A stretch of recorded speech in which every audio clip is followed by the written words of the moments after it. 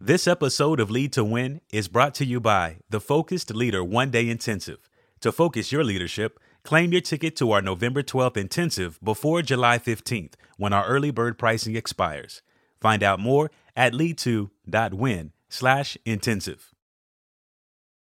Hi, I'm Michael Hyatt. I'm on sabbatical this month, but don't worry. I've handpicked several of the best episodes of the last 2 years to share with you while we're away. This week, I'm serving up our most downloaded episode ever. It's called Self-Care as a Leadership Discipline, and it's taken from my keynote speech at last year's LeaderCast event. I know you're going to enjoy it. Hi, I'm Michael Hyatt, and this is Lead to Win, our weekly podcast to help you win at work, succeed at life, and lead with confidence. And in this episode, we'll be talking about the benefits of self-care for leaders. Now, for leaders, there never seems to be enough time in the day, and our needs are often the ones that get shortchanged. Now, imagine what your life would be like if you really did have time for both your career and family and the time to take care of yourself. Think of the last time you felt fully rested or were able to relax without feeling anxiety over all the things you should be doing. Now, imagine that could be your life every day. Now, I've learned from experience the necessity of prioritizing your own needs. I see many leaders who neglect their health and relationships, and I've seen too many leaders burn out or blow up all because they couldn't figure out how to care for themselves while leading others, and I want you to avoid that. I'm going to point out the 3 amazing benefits that you can enjoy by tending to your physical and emotional well-being. In fact, I think self-care drives success. So this episode's going to be a little bit different because not long ago I had an amazing opportunity to speak to the leaders at the LeaderCast event. Now, this is an annual event. I've actually been involved with this from the beginning, and I've been on hiatus for maybe about 5 years. I haven't been involved in it, but I had the opportunity to speak main stage at this event. So this event was held just outside of Atlanta at the Infinite Energy Arena, and there were 3,500 leaders there live. And then we had over 80,000 listening in various locations via satellite download. So biggest audience I've ever spoken to, and it was an amazing opportunity. I was one of 9 speakers, and I spoke on the topic of self-care as a leadership discipline, and I want to share it with you now. This is Elon Musk. And unlike me, he needs no introduction. He's the CEO of Tesla, of course. Many of you probably drive his cool electric cars, and the rest of us envy you and want to drive them. He's also the CEO of SpaceX, which, get this, it's a company that wants to colonize Mars. In fact, Musk intends to be buried there. This is not a guy who dreams small. This is a guy who has a vision that is quite literally interplanetary. It's no surprise that this kind of visionary leader commands our attention. I mean, we admire the scope of his ambition and his single-minded dedication to making his dreams a reality. And many leaders, perhaps you, want to emulate him.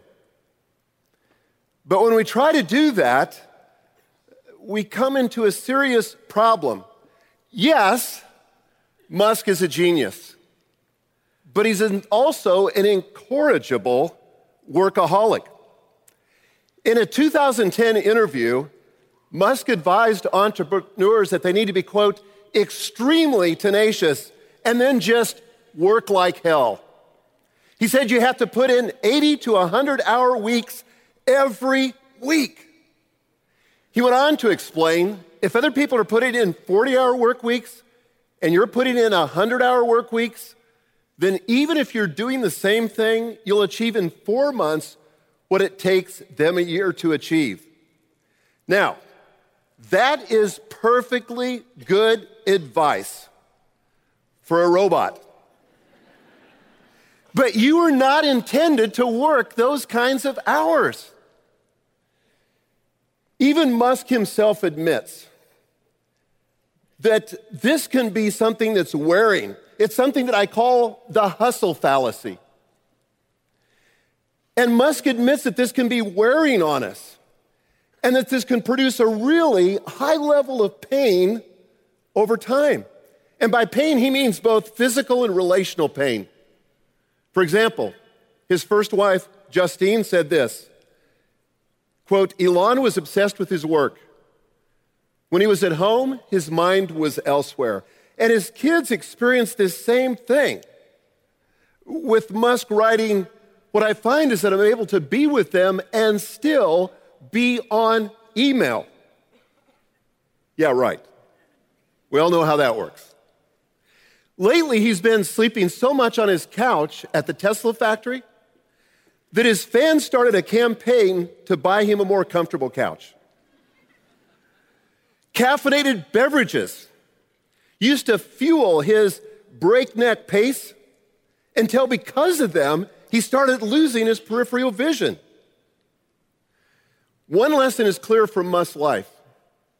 The hustle fallacy leads to self-neglect. Look, I get it. I followed into that same trap myself. In 1999, my career was booming. I had just written my first New York Times bestseller. I was on my way to being named the CEO of Thomas Nelson Publishers, and I was squeezing in a dozen or so radio or television interviews a day. And from the outside, it looked like I was on this enormous winning streak. But inside, I was fried. I was totally out of shape. I wasn't sleeping well. I was rarely taking vacations. And I was constantly worried that I was sacrificing my family on the altar of my own ambition. The stress and the exhaustion finally caught up with me in a series of heart attack scares, and thankfully they weren't heart attacks, they were panic attacks. But the last time I was in the ER, the doctor said to me, he said, if you don't make some major lifestyle changes, the next time you're in here, it's going to be the real thing. And it scared me to death. And that's when I began to realize that working 80-hour weeks, that was a little bit like Elon Musk's early SpaceX rockets. Ambitious, but explosive. Thankfully, a series of small steps brought me back to better health. Better eating, a little exercise, leaving work early, spending more time with my family. 20 years later, the gains are remarkable. I feel like I'm in the best shape of my life. I rarely work weeknights or on weekends. I have plenty of time for my family, my friends, and my hobbies. And I get to spend month-long annual sabbaticals with my wife, Gail, to whom I've been married for 40 years. But here's the point, it hasn't hurt my career either. In fact, it's fueled it. And I believe these two things can be symbiotic. They can fuel one another. Some assume that the hustle fallacy, the only alternative to that is what I call the ambition break. And this is when you refuse to shortchange your health and your family for the sake of your career, so you intentionally pump the brakes, throttle your career. But sadly, what you end up with is wasted potential and unfulfilled dreams. If I had to choose between those two, I'd like to think that I would choose health and family, but let's be honest, none of us wants to make that choice, and thankfully, we don't have to. There's a third alternative, and it's something that I call the double win truth. When you're unwilling to compromise your contribution either at work or at home, like I said, they're symbiotic. They fuel one another. Your work gives you confidence, joy, and financial provision to bring home, and your health and home life, in turn, lend a clear mind, creativity, and a rested body to your work. That's the double win truth. Now, I've seen it in my own life. When I traded in the hustle fallacy for self-care, my career didn't suffer. I went on to be named the CEO of Thomas Nelson Publishers. I began to see amazing things happen into my life. I started my own firm in 2011. We've grown 10 times in the last 5 years. Last year, Inc. magazine named us as one of the fastest growing private companies in the U.S. And I tell you this not to brag, but to say it's possible to go this third way, the double win truth. It's an amazing return on a series of small investments. And I know that this false dichotomy may be preying on you too. I can see it in your faces. You feel the tension.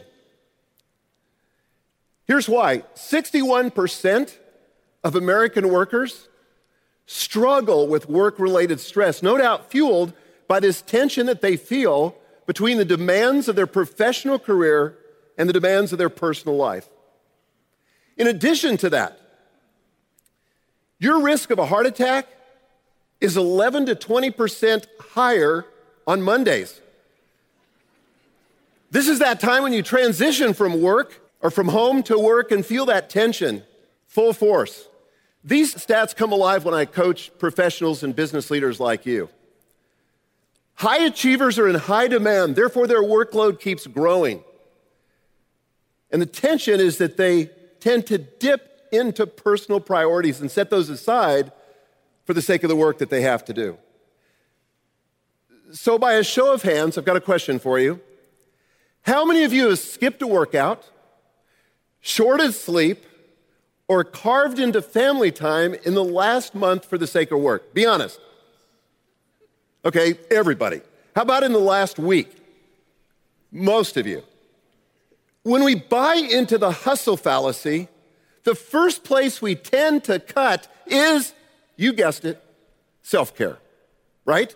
Happens to all of us. I mean, it's one of those things that seems unnecessary, like a luxury, but it's not. It's imperative. Self-care has demonstrable, career-enhancing, business-building benefits, and I want to share 3 with you today. But before I do, I think it's important that we define what it is that we're talking about. When I talk about self-care, here's what I mean. Self-care describes the activities that make for a meaningful life outside of work while contributing to greater performance at work. Let me say it again.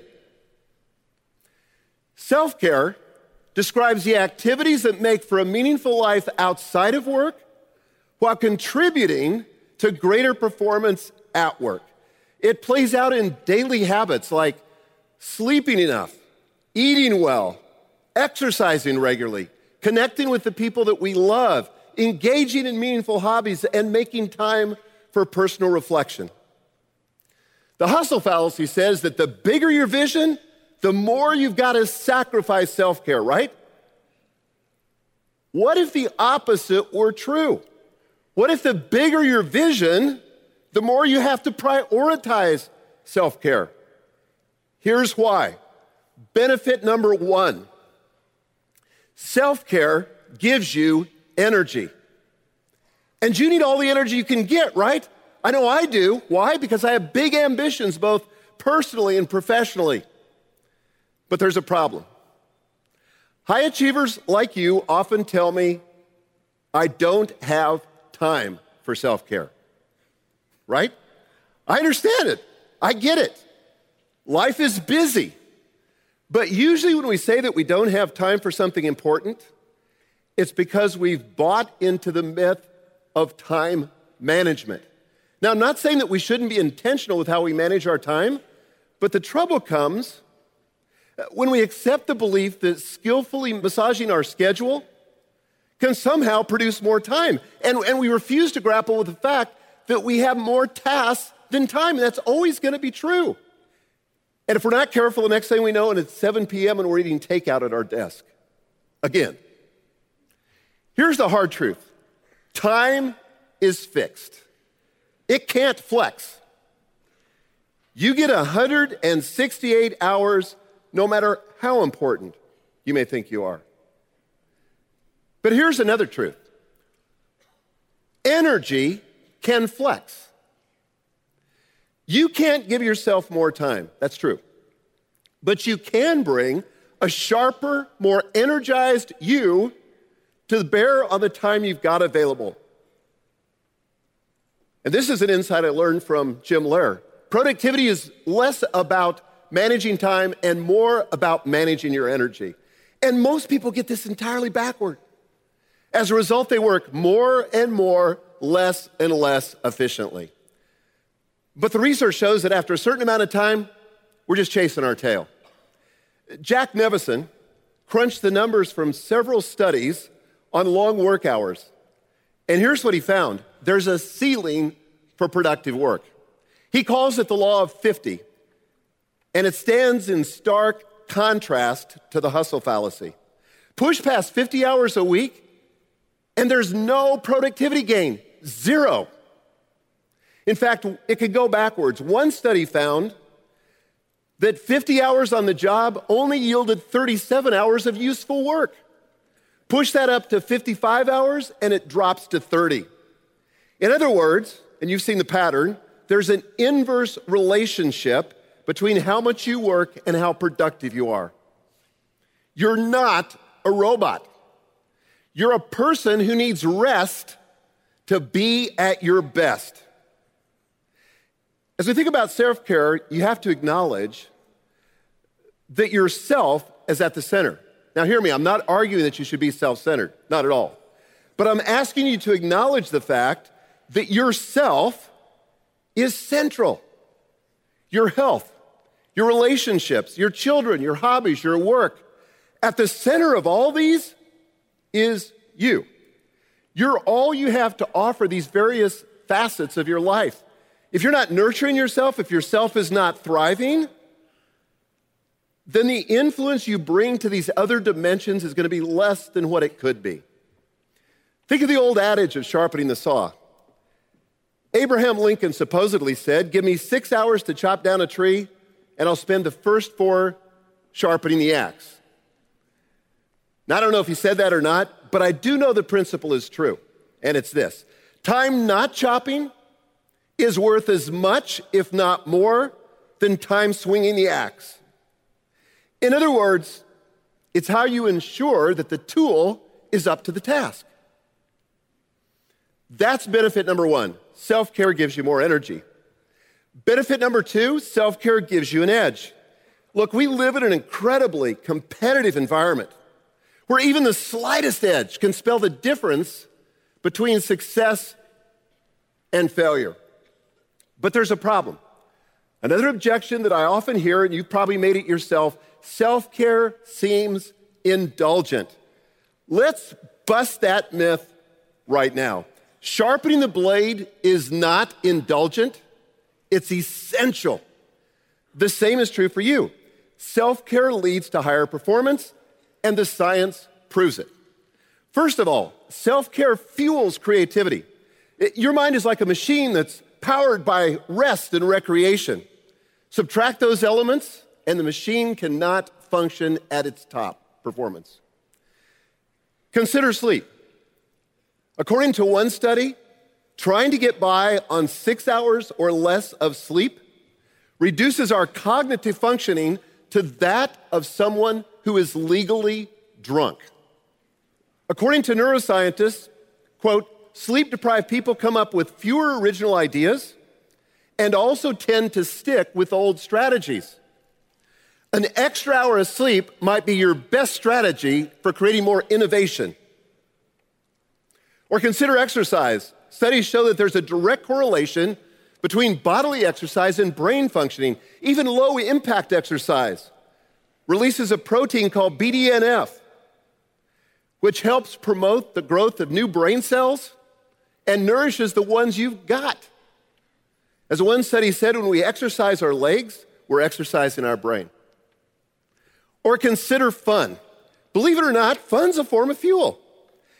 Writer Virginia Postrel says, quote, play nurtures a supple mind, a willingness to think in new categories, and an ability to make unexpected associations. If you or your team need a breakthrough, you might just need a break. Sleep, exercise, fun, all are indispensable if we're going to be more creative in our work. But the benefits extend beyond creativity. Self-care also fuels confidence, and here's why.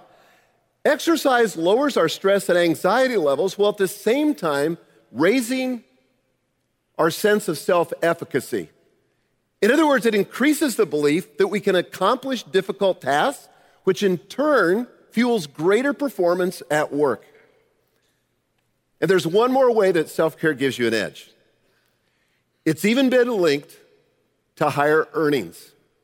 Researchers in Finland followed 5,000 male twins over the course of 30 years. They tracked which ones were sedentary and which ones were active. And they came to the conclusion that regular exercise, get this, results in bigger long-term earnings, as much as 14 and 17% higher. That'd be a nice raise this year, wouldn't it? It turns out that regular exercise forms the kind of character that wins in the marketplace. According to these researchers, exercise, quote, makes people more persistent in the face of work-related difficulties and increases their desire to engage in competitive situations. Would more creativity, increased confidence, greater competitiveness give you an edge? Yeah, I think so. It would me. Now, just in case you're still on the fence, let me make one final argument. As we've seen, self-care improves performance, but conversely, self-neglect causes crises that cripple careers. I remember when an executive I worked with went through a painful divorce. It left a leadership vacuum in our company for about a year. I mean, he was there, but barely so. Years of self-neglect and workaholic neglect broke down his family. And it eventually broke down the career that he'd fought so hard to build. And I've seen the same thing happen to leaders who have experienced health crises after years of bodily neglect finally caught up with them. I don't want to see any of that happen to you. Self-care gives you an edge by warding off the crises that can undermine your career or impede the growth of your business. So, benefit number one, self-care gives you energy. Benefit number two, self-care gives you an edge. And benefit number three, self-care gives you endurance. We live in a world that worships heroic work. And you might be tempted to think that if you took off a little early for the sake of self-care, that people at the office might begin to talk. Or they might begin to question your commitment to the mission. That's why I think defining the win is necessary to achieving it. If there's no target, there can be no bullseye. So it's important that we stop to clarify the kind of success that we're after. And there are two questions that I found helpful. First, do you want one-dimensional or multidimensional success? Are you willing to be sort of the industry titan at the expense, for example, of being a loving father or mother? Do you want to be the youngest executive in the boardroom, even if it costs you your health? If that's what you want, fine. But if you're hoping to achieve both, it's going to take a different approach. The second question I found to be helpful is this one. Do you want momentary or sustained success? Now, I've had friends who have buckled down in tough situations for a limited amount of time in order to achieve a specific financial target. If you want that, fine. But make no mistake about it. The hustle fallacy comes with a high, very high price tag. If you're after enduring success at work and at home, self-neglect can't be part of the equation. Long-term success requires sustainable habits. Now, let's be honest. The hustle fallacy can be very effective in short spurts. But when you stack sprint upon sprint upon sprint, like I know some of you are doing, it's a recipe for burnout. Some of you are feeling that probably this morning. Alexandra Michelle conducted a study of investment bankers who regularly worked between 100 and 120 hours a week. Now, obviously, there's only 168 hours a week, so they were shorting self-care. Not surprisingly, Michelle found that these bankers were extremely productive for the first couple of years. Also not surprising, It didn't last. Starting in year 4, she said, quote, bankers started to experience sometimes debilitating physical and psychological breakdowns. They suffered from chronic exhaustion, insomnia, back and body pain, autoimmune diseases, heart arrhythmias, addictions, and compulsions, causing them to exhibit diminished judgment and ethical sensitivity. In other words, the harder they worked, the more they tried to compensate for their lack of productivity with more work. It was a vicious cycle, and it just didn't work. So, why would they sign up for 100 hours a week? Probably because they've fallen into the same myth that you and I often fall into. We think we're the exception, right? I mean, maybe you think, okay, I'm working 50 or more hours a week, but I'm actually quite productive. Or you think, I haven't exercised since college and I'm healthy as a horse. Look, there's nothing inherently wrong with stamina or a work ethic, but the long-term effects of thinking we're exempt from self-care are severe. Take Marissa Mayer, the former CEO of Yahoo, who bragged publicly that she got by on 4 hours sleep a night, but then fell asleep and was publicly ridiculed because she missed a high-profile marketing meeting. In fact, she arrived 3 hours late. Or Andrea Huffington, who after a series of 80-hour weeks, fainted from exhaustion and broke her cheekbone on the desk on her way to the floor. Some of us are working ourselves into lackluster marriages, alienation from our kids, bodies that are prone to disease and illness. In some extreme cases, we might even be working ourselves into an early grave. Self-care offers a brighter alternative. Those who slow down enough to enjoy their work, stay at it longer, and perform better. They also have well-tended bodies, family lives, and friendships that they can take into their golden years. This kind of endurance only comes to those who practice self-care. So let's review. When you prioritize self-care, you'll experience 3 career-enhancing, business-building benefits. 1, increased energy. 2, a competitive edge. And 3, long-term endurance. And you can unlock these benefits with 3 simple steps. First, make a commitment to self-care. If not now, when? When you have that heart attack? When your spouse serves you with divorce papers? When your kids go astray? When? Now is the time. Second, set hard boundaries around your workday and weekends. In other words, protect your margin. You're going to need it if you're going to perform at the top of your game. Third, set a goal of sleeping 8 hours a night. Now, I know that sounds like a lot, but when it comes to self-care, nothing is more important than your rest. And if you want to take this further, and I hope that you will, I've also put together a free resource for you called the Self-Care Starter Kit. It includes 2 components. First, an online assessment that'll help give you a score as to exactly where you are in terms of self-care. It's brand new. We just launched it for this conference. Number 2, a free ebook called the Busy Leader's Self-Care Handbook, 7 simple strategies to boost your energy, up your focus, and achieve extraordinary results. And you can get that at michaelhyatt.com/selfcare. Again, it's free. As I close, allow me to add one more benefit that's at stake: your example. After all, my topic is self-care as a leadership discipline.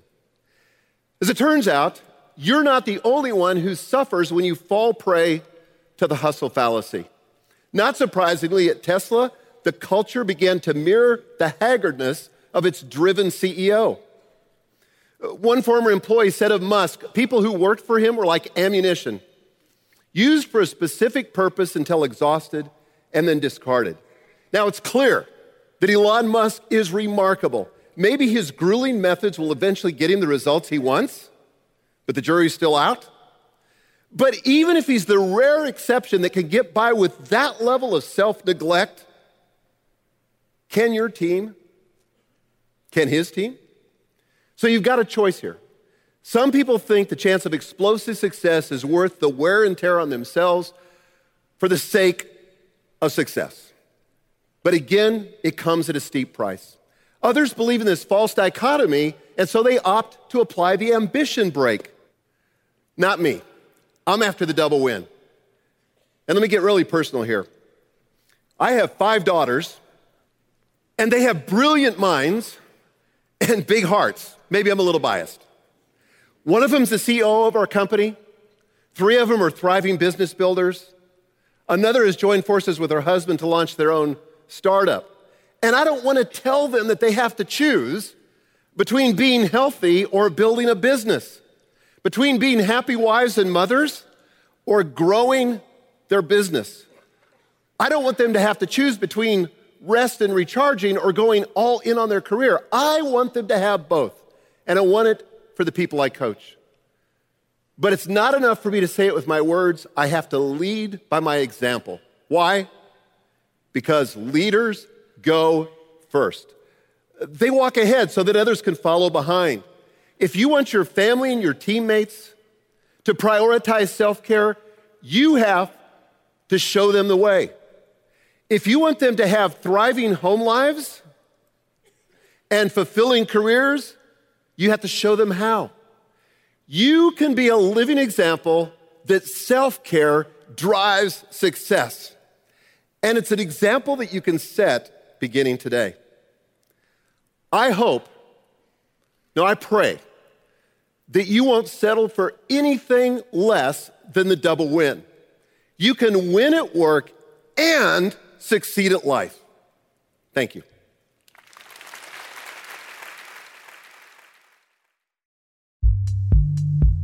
Hey everybody, Mike Boyer here. Michael and Megan will be back in just a minute to give you some behind-the-scenes look at this LeaderCast event. But first, here's a shout out to Oliver Evanson, who left a review of Lead to Win on iTunes last week. He wrote, "Michael and Megan have incredible insights, and I often feel their content is tailored just for me. Honestly, it's the only podcast I'm eager to listen to each week." Thanks so much, Oliver. It's great to hear that we're making a difference for you. We'd love to hear your review of the program. Please rate and review the podcast on iTunes. If you're not sure how to do that, check the link in the show notes at lead2.win. And if you're not a subscriber, you can do that right now. That way, you'll never miss a single episode. Now, here's Michael and Meg. So I happen to have Megan Hyatt Miller, my co-host, my daughter, and the CEO of our company in the studio with me. COO, just to be clear. What did I say? You said CEO. Are you promoting me on the show? Yeah, well, if I am, I just worked myself out of a job, which might not be the worst thing. This day turned out better than I thought. Well, I think leaders have to give presentations on a regular basis, right? I mean, this is something not always to 80,000 people or 85,000 people, thank goodness, but we all have to do it at some level. And I know that our listeners are curious what it was like for you to prepare for this speech and what some of the secrets to your success are there, because this is not something that most people can do without a lot of practice and experience. Well, right. And I mean, I can't do it without a lot of practice and without a lot of preparation. I just didn't walk up on the stage and I'm just this amazing, inspiring person that can do this stuff off the top of my head. What people often don't see is the iceberg that's below the water. Right. And so a speech like this starts months and months in advance of actually delivering it. Mm-hmm. So we started with the idea and I came up with the title, Self-Care as a Leadership Practice, and kind of fleshed out what the main points were going to be. And then I turned it over to the content team. And so they began to do some research and pull together some ideas. Then we collaborated on that. We went through quite a few edits, but we literally transcribed or created a script of the entire speech. Now, this is not always common for everybody that gives speeches. Not everybody's going to have a content team. And in fact, for you, for years, wrote everything you ever delivered in any kind of presentation, right? That's right. Yeah. And so now one of the advantages of having a content team, much like this podcast, is we can go much deeper in terms of finding relevant illustrations, statistics, the things that make it compelling. That's the things you can do, and you outsource some of that. But again, I get that most leaders or many leaders will not be able to do that. So we get the script, and that's great. Once that gets settled, then we hired an outside design agency to create a slide deck. So I had about 36 slides, I think, maybe, give or take. And by the way, we should include that as a resource in the show notes. So if you want to go to my website at michaelhyatt.com. You'll be able to find all the show notes, but particularly the slide deck here so people can see it. But the slide deck was important. And honestly, when I got that back in its final form, it was also very inspiring to me because I thought, this is coming together, you know? And so I only had 25 minutes to give this speech. So part of the reason we scripted it, I do not script most speeches. In fact, this may be one of the first times I've ever scripted an entire speech front to back. So then, and this is where the work began. Okay, so everything up to that point was a lot of work for sure. But now the work began, and now the work's all mine. So I blocked off several days, and I literally gave this speech on my feet, out loud, as if I were in a live audience, over 20 times. Oh my gosh. Yeah.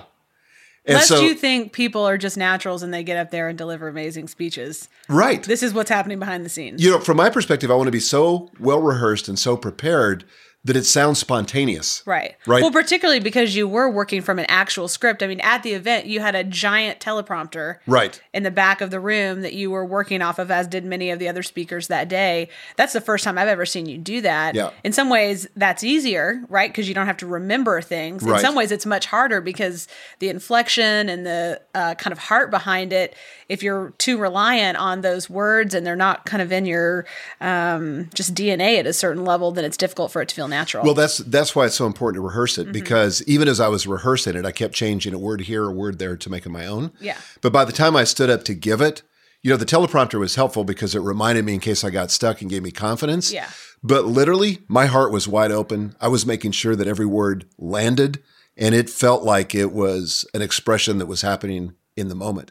But that only happens with sufficient rehearsal. Yes. This kind of a funny thing, like, so the Wednesday before I gave the speech on Friday, I assembled 7 of our team members here in our little studio, and I gave this speech to them. I'm going to tell you something.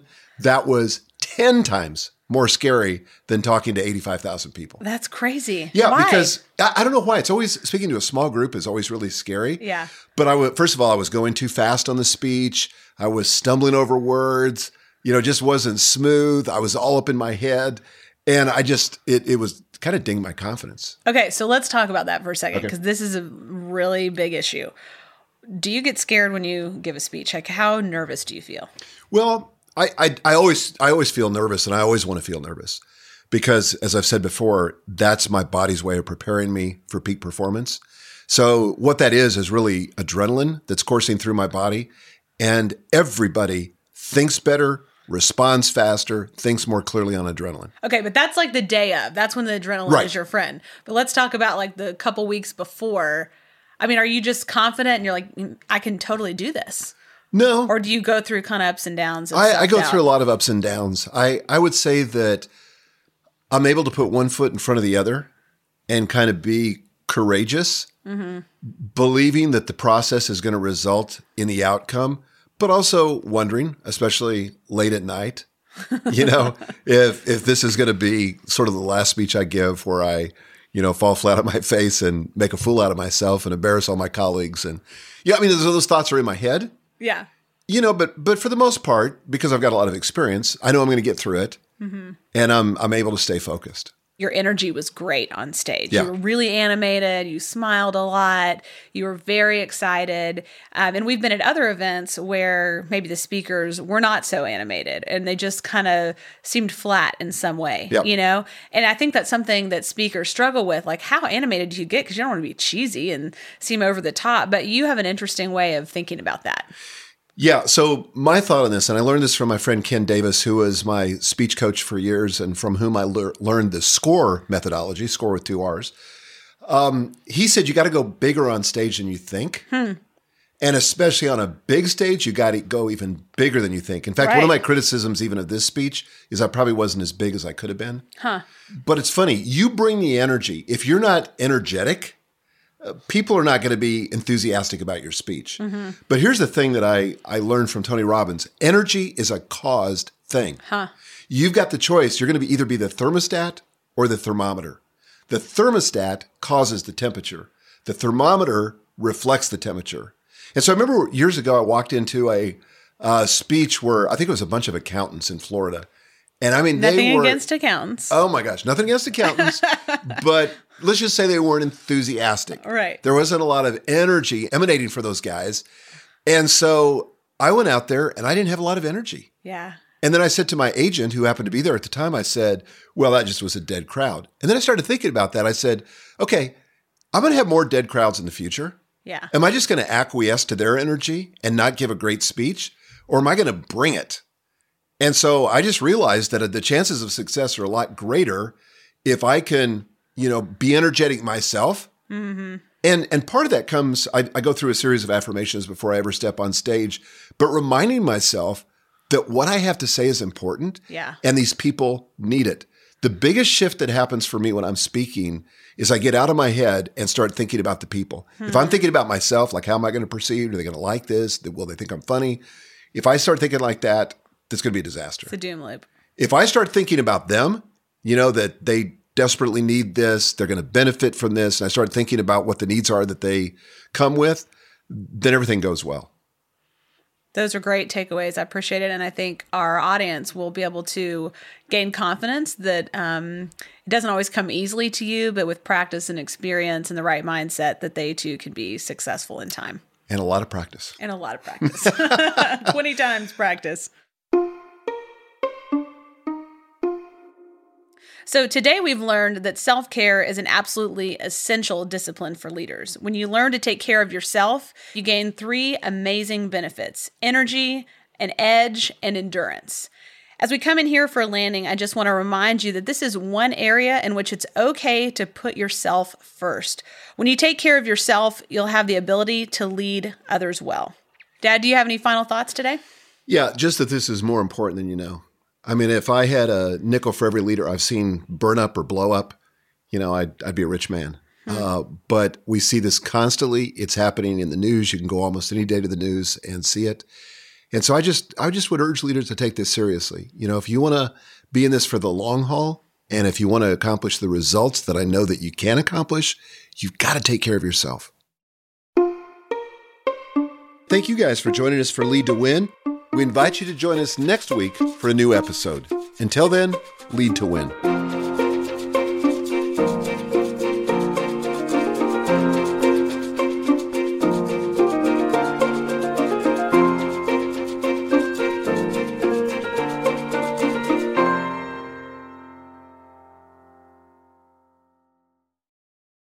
This episode of Lead to Win has been brought to you by the Focused Leader One-Day Intensive.